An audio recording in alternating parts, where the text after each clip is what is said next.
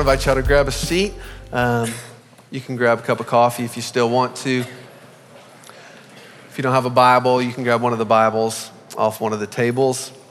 We're going to be in 2 Chronicles this morning. 2 Chronicles, I know y'all were probably there in your weekly Bible study, place you probably turn to often. 2 Chronicles, if you're using one of our Bibles, it'll be found on page 303. So if you don't have a Bible, you want to read along, no worries. You can grab one of those Bibles. If you don't have a Bible, you don't own one, hey, that's our gift to you. Feel free to take that with you today.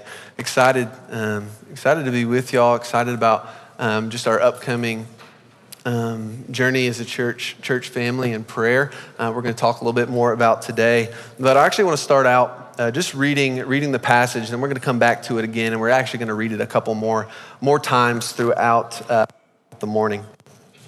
Also just want to say kind of right off the bat, I'm so glad you're here. No matter just where you find yourself on your journey, no matter where you find yourself on your journey of faith, this is a place you're welcome. We're so glad you're here, and hope that this can be a place that you come to call home and come to call family as well. So glad you're with us. 2 Chronicles chapter 7, verse 14. We're going to kind of hone in on one verse this morning, and then we're going to kind of unpack the backstory as well. So 2 Chronicles 7:14. It says, If my people who are called by my name will humble themselves and pray and seek my face and turn from their wicked ways, then I will hear from heaven, I will forgive their sin and will heal their land. That's the word of God out of 2 Chronicles 7:14.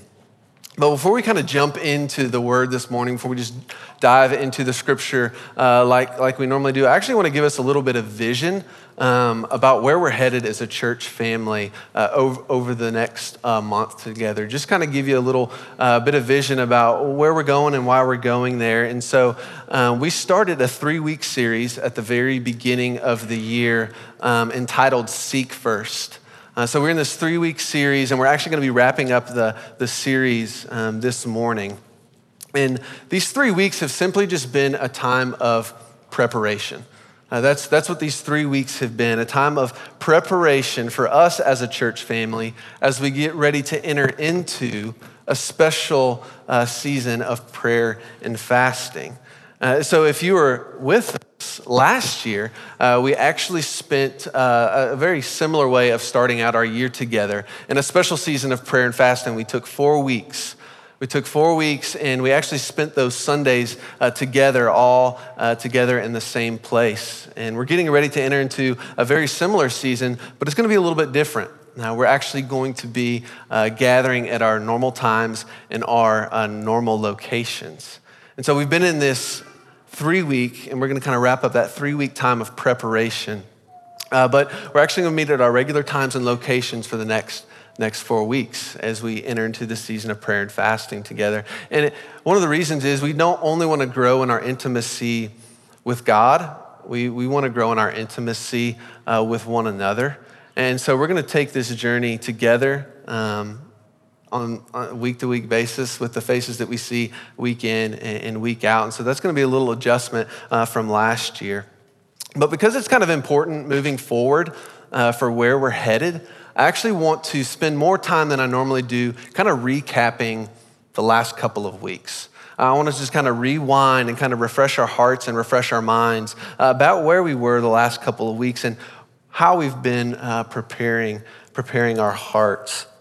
And so if you haven't been with us, this will be a great little catch up for you. But if you remember the first week that we gathered this year, we took time and we were just kind of looking at our priorities.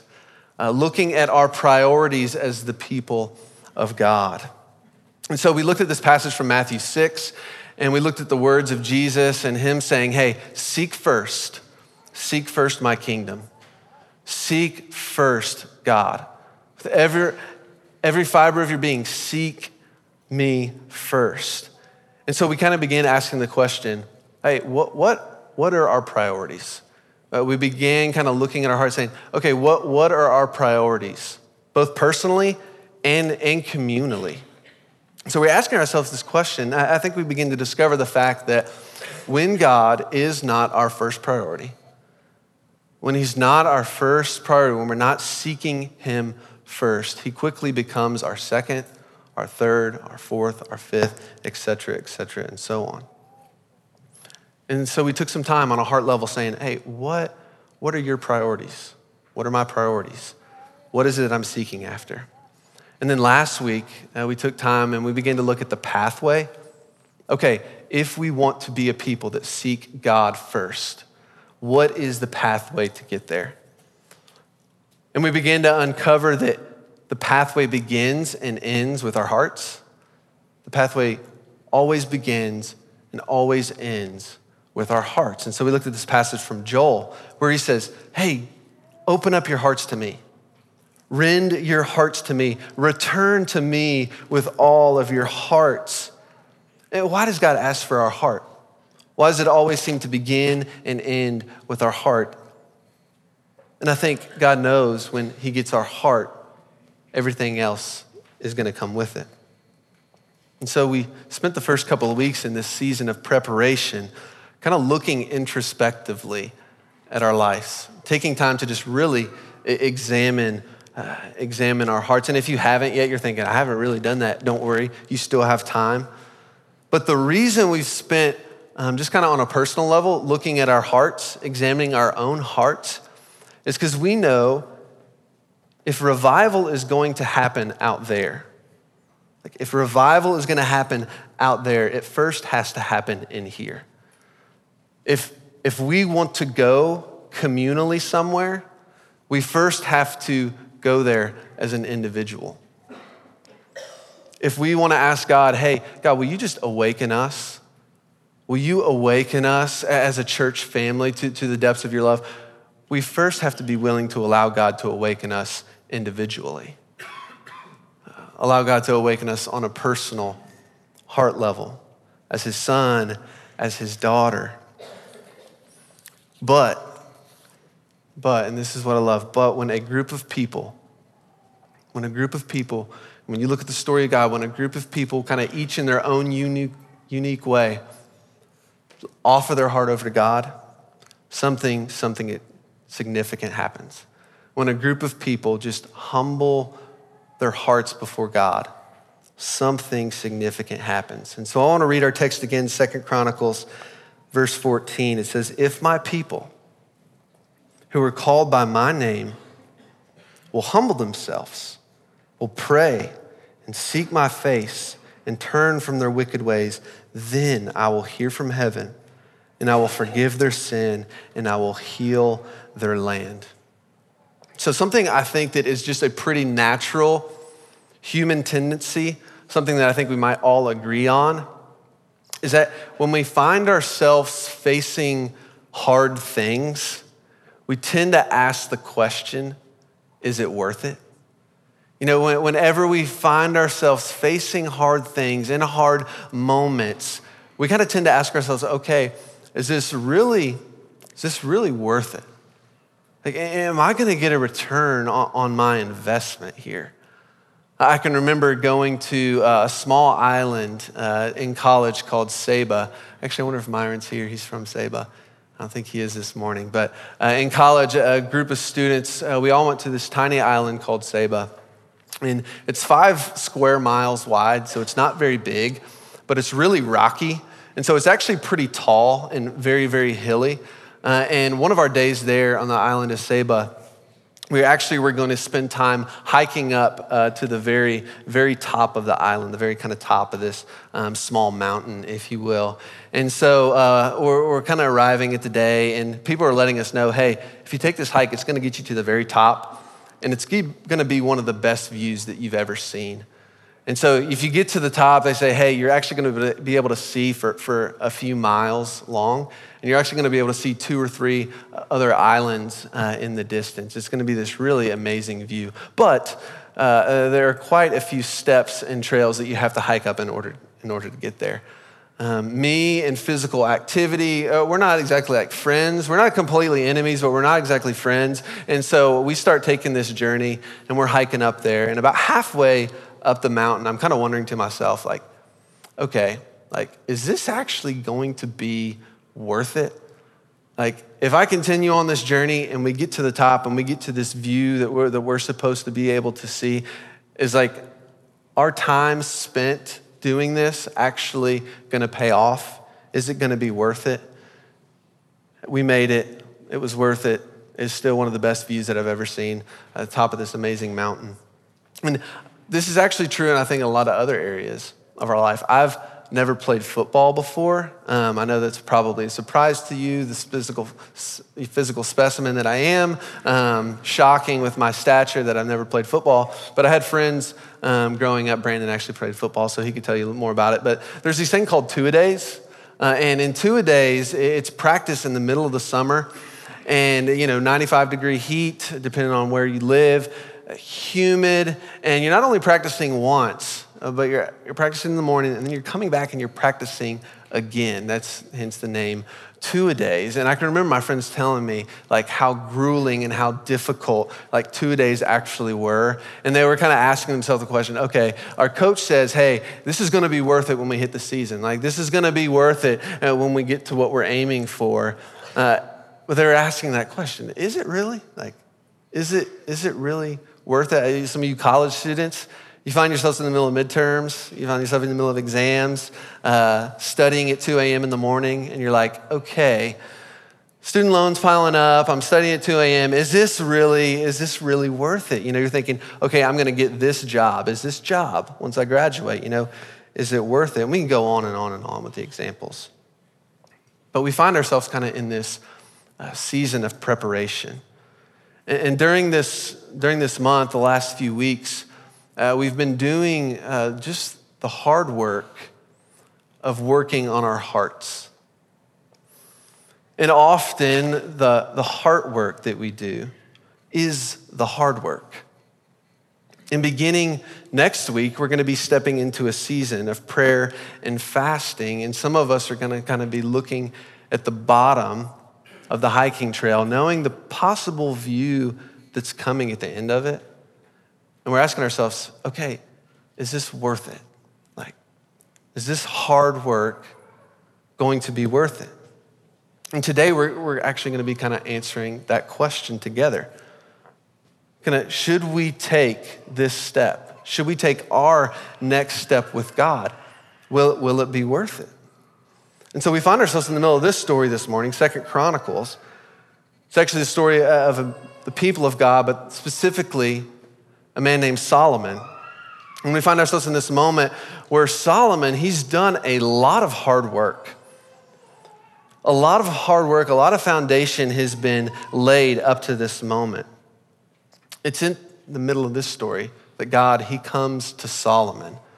He comes to Solomon, he begins to answer the question that we're gonna be wrestling with today.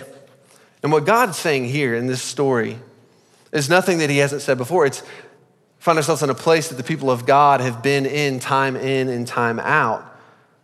So here in Chronicles, the Israelites had once again kind of forgotten God. He had not been their first priority. They had not put him first. And what we read here, what we just read, is God's response to a king that has been praying, that has been requesting for the presence of God to come and to fill his people. You see, Solomon, who God is responding to in this moment, he was a man just passionate about God. He was not only passionate about God, but he was passionate about his people knowing God.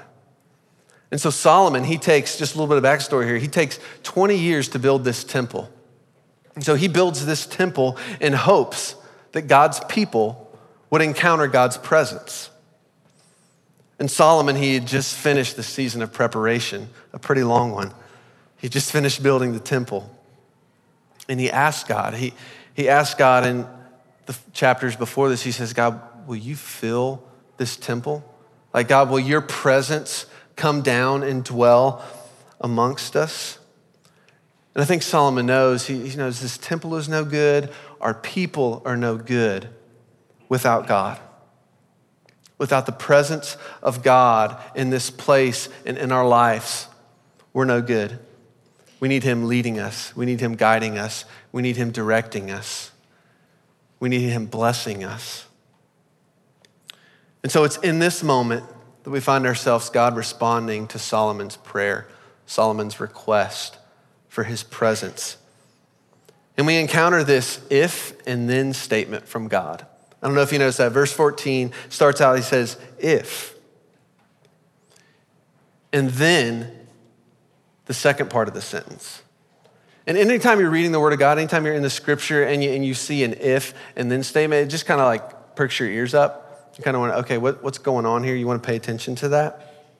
And honestly, the first few times that I was reading this text this week, I kind of found myself a little bit perplexed. I was like asking, okay, wait a second. Like, there seems to be some like conditions here. If and then, an if statement. I'm like, God, what are you doing here? And I realized, I was like, oh, how my human Western mindset will so quickly go to this idea, to this thought that, this isn't really fair, God. Like, this isn't really fair that this is how you're going to choose to operate. But through conversation with a number of friends this week and conversations with God, I began to realize a truth, and I was kind of confusing two things. God's love, his love is unconditional. I mean, you read this and you realize God's love is absolutely unconditional. It never wavers. You never have to doubt how much God loves you. I never have to doubt how much God loves me. There is no question about it ever. But though God's love is unconditional, sometimes the blessing of walking with God is conditional. God's love, unconditional. But sometimes the blessing of walking with God is conditional. I think we see that here in this story. But you're thinking, okay, Andrew, that's Old Testament, like that really doesn't make a whole lot of sense here. You actually go and you read the New Testament and you see this is true then.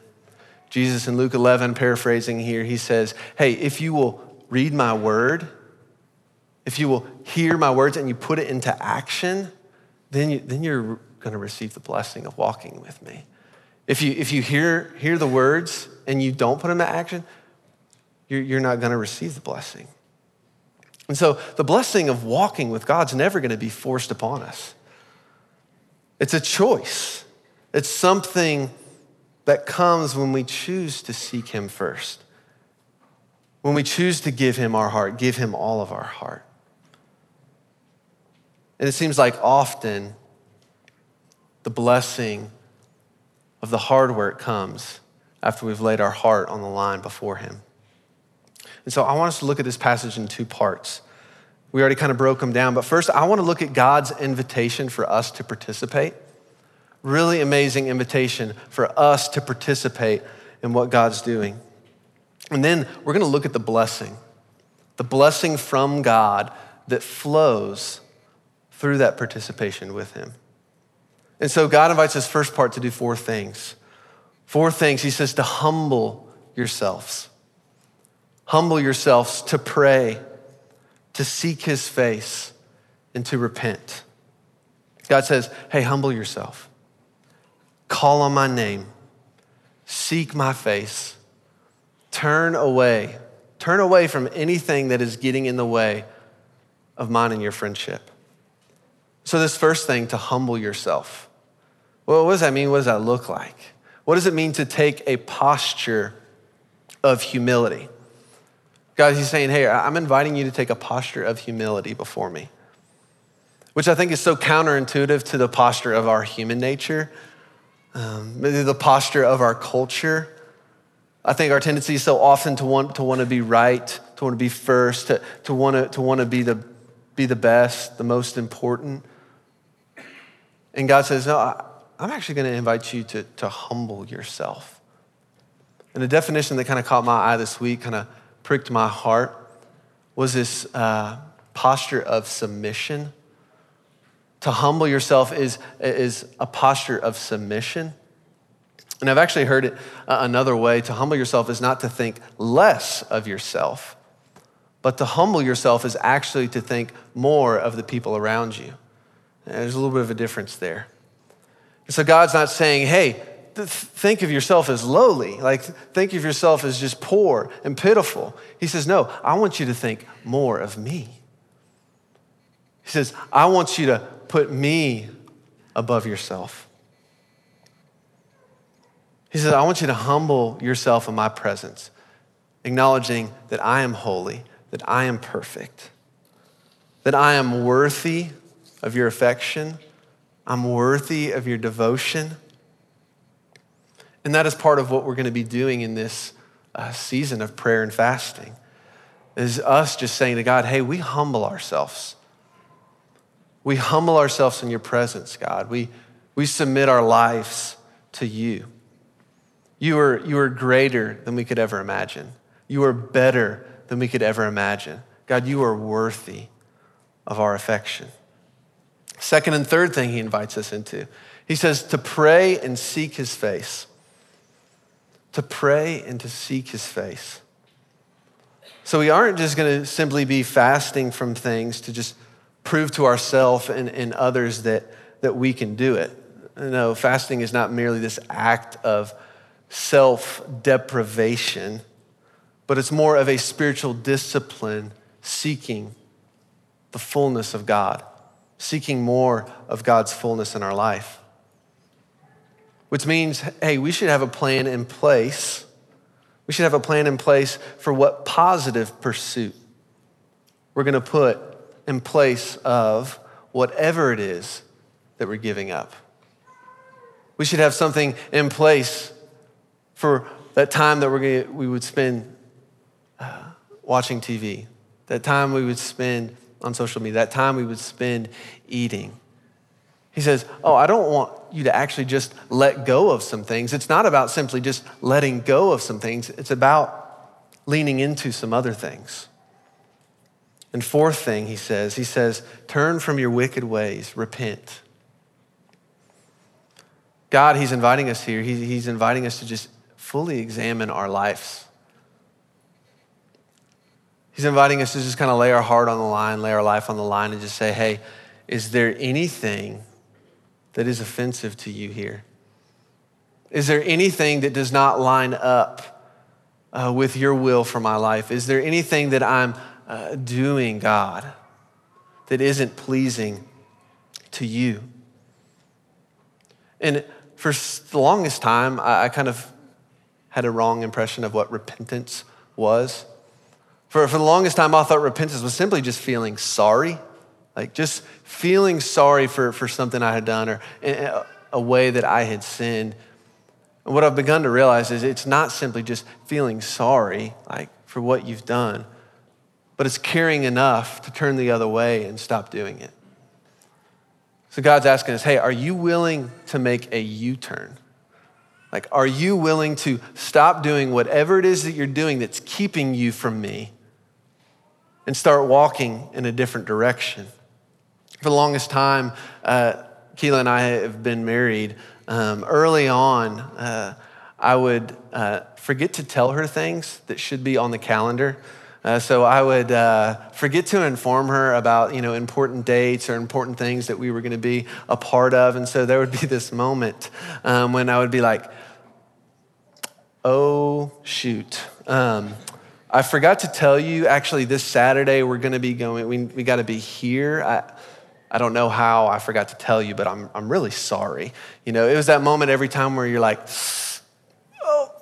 yeah, so-and-so, they just had a baby. I forgot to tell you. I should have. I'm so sorry.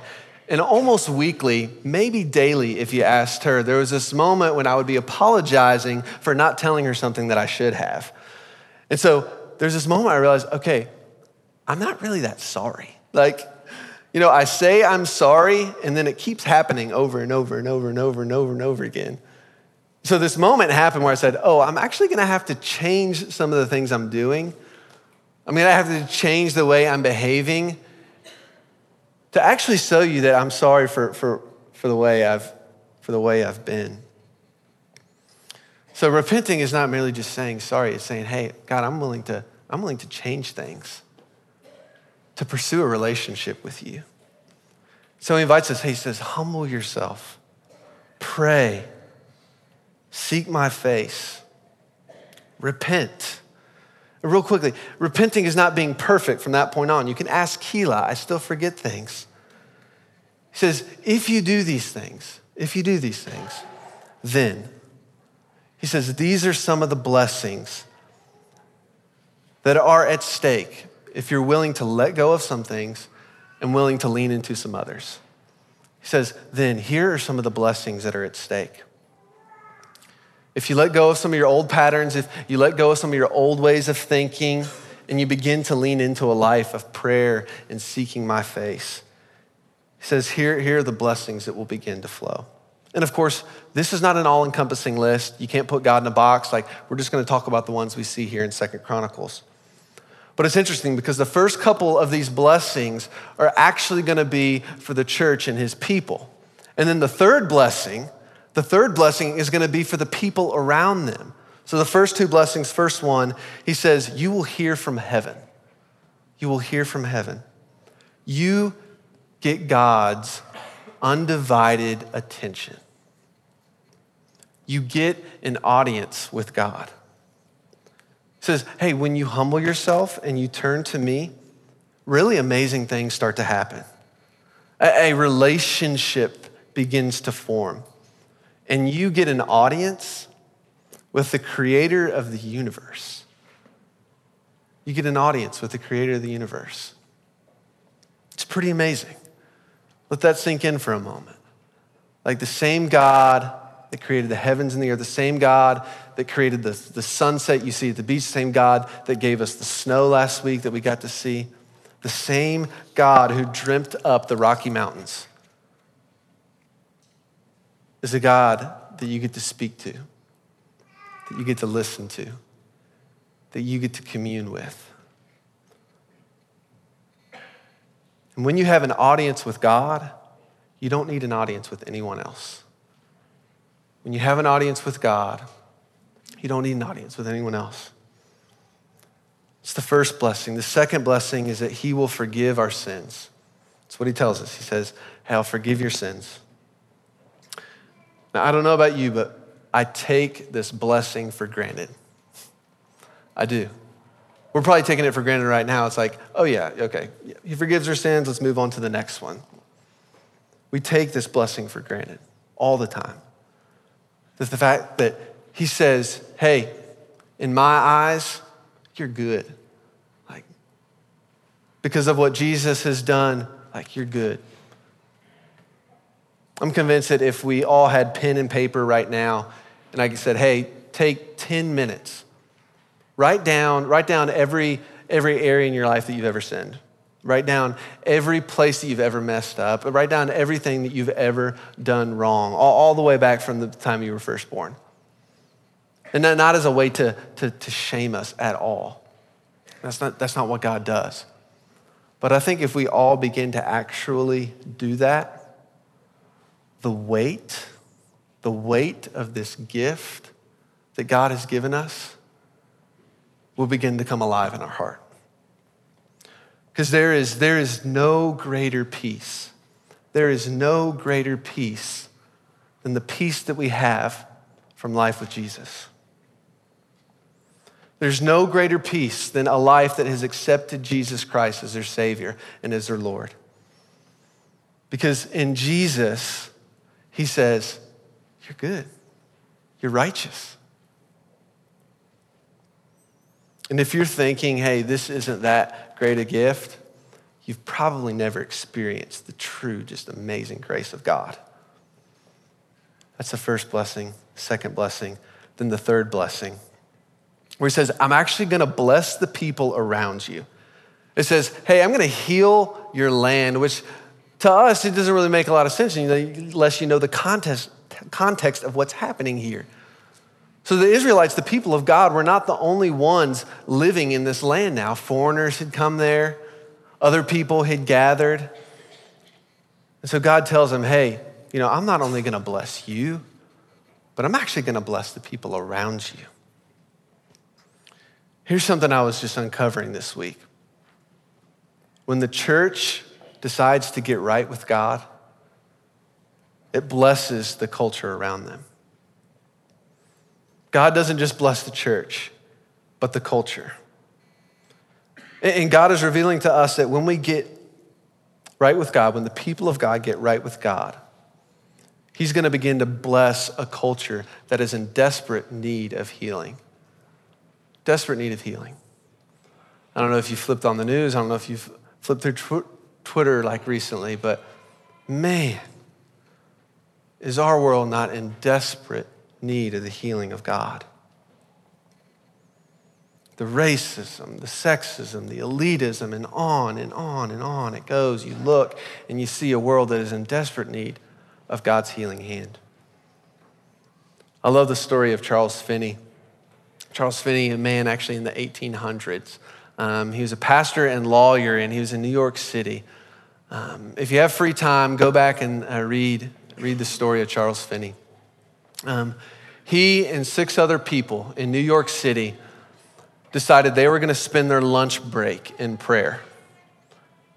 They saw the brokenness of the world around them. They saw the brokenness of their city, and they began to spend each lunch break simply just praying. So they would get together and they would ask God to forgive their sins, and they would ask God to forgive the sins of their city. It's pretty amazing. Over the span of, I'm not exactly sure how much time, 100,000 people in New York City came to know Christ. Revival broke out. Revival broke out in the city, and it's all traced back to 6 people who willingly humbled themselves, who sought the face of God on behalf of not only themselves, but on behalf of their city. This is the ripple effect of God's blessing. If you humble yourself, if you give God your heart, He will make you a conduit of His blessing. He says, if my people, who I call by my name, if they will do the hard work of heart work, I will radically bless them, and I will bless the culture around them. So over the next month, we get to decide, hey, are we going to do and participate in the hard journey for the greater blessing? It's the moment we're kind of standing at the bottom of the hill, bottom of the mountain. We know it's up top, deciding, hey, are we going to take a step? Are we going to start stepping into what God has for us? In many ways, this is going to feel hard, like giving up some things, leaning into some things, kind of rearranging our lives a little bit over the next 4 weeks. And so I want to frame it around a couple of questions for us to kind of wrestle with now and into communion and into this next season. I want to ask you, what are the things that you are letting go of? As we enter into the season, what are the things that you're going to be letting go of? The second question, what are going to be the things that you're leaning into? So what is God calling you to let go of? Is there some sin in your life that you need to confess and move on from and let go of? Do you need to let go of a habit that's getting in the way of you and your friendship with God? What is it that you need to let go of in this season? But also, what is God calling you to lean into? Will this be the month? Will this be the month that you start spending time with Him in prayer? Like, will this be the month that you carve out time every day to be with Him? I want to highlight something that's going to be available online. It's the daily prayer guide. It's going to be a 30-day prayer guide that we're going to put up online. It's going to be on social media as well. And in this prayer guide, each and every day of our journey together, it's going to have a scripture, it's going to have a thought, and it's going to have some specific ways that we can be praying together as a church family. Will you join in on the fasting journey? Will you lean into this journey of fasting? Some of you think, I don't know. I've never even fasted before. It's honestly kind of scary and intimidating. I actually want to highlight another resource. It's going to be online that I really want to encourage. If you're going to be participating in the fast, to read this before you do. Questions about, hey, what does this look like to do healthily? Where's my heart at in this process? Hey, I have some health concerns that I need to figure out in the midst of this. However it is that you're going to be fasting, I want to invite you to go online and download this ebook. It's called A Short Conversation on Fasting for Beginners Like Me. And if you hate reading, there's actually an audiobook as well. All the resources are going to be online. And what I want to invite you into, what we're going to be stepping into, is just for you to take your next step in this season.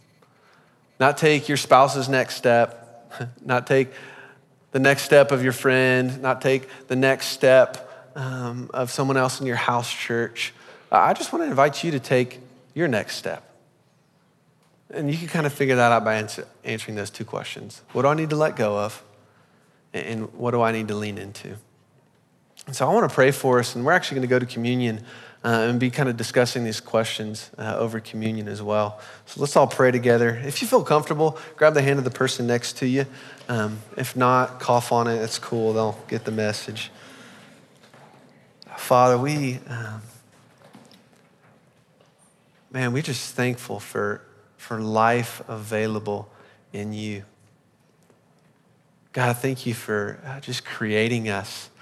I just thank you for every person in this place this morning.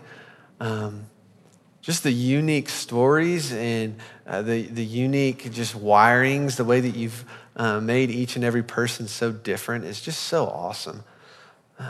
Father, I just ask you, if there's anything that I said that is not of you or from you, Lord, that you would just help us forget it.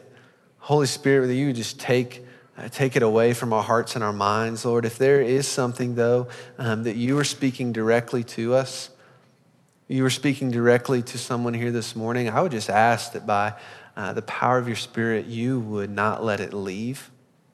You would not let it quickly be snatched away, but you would begin really speaking more deeply into that, Father. Lord, we know that we are here because of your grace and your mercy.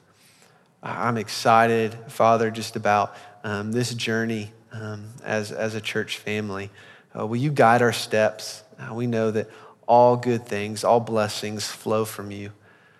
And Lord, will you, in your grace and your mercy, just exceed our expectation of what we think is possible with you. Lord, just ask for you to guide our steps. Will you highlight what it is that we need to let go of and where it is that you're inviting us to lean into this season? Father, it is in your name we pray. Together as a whole church we say, amen.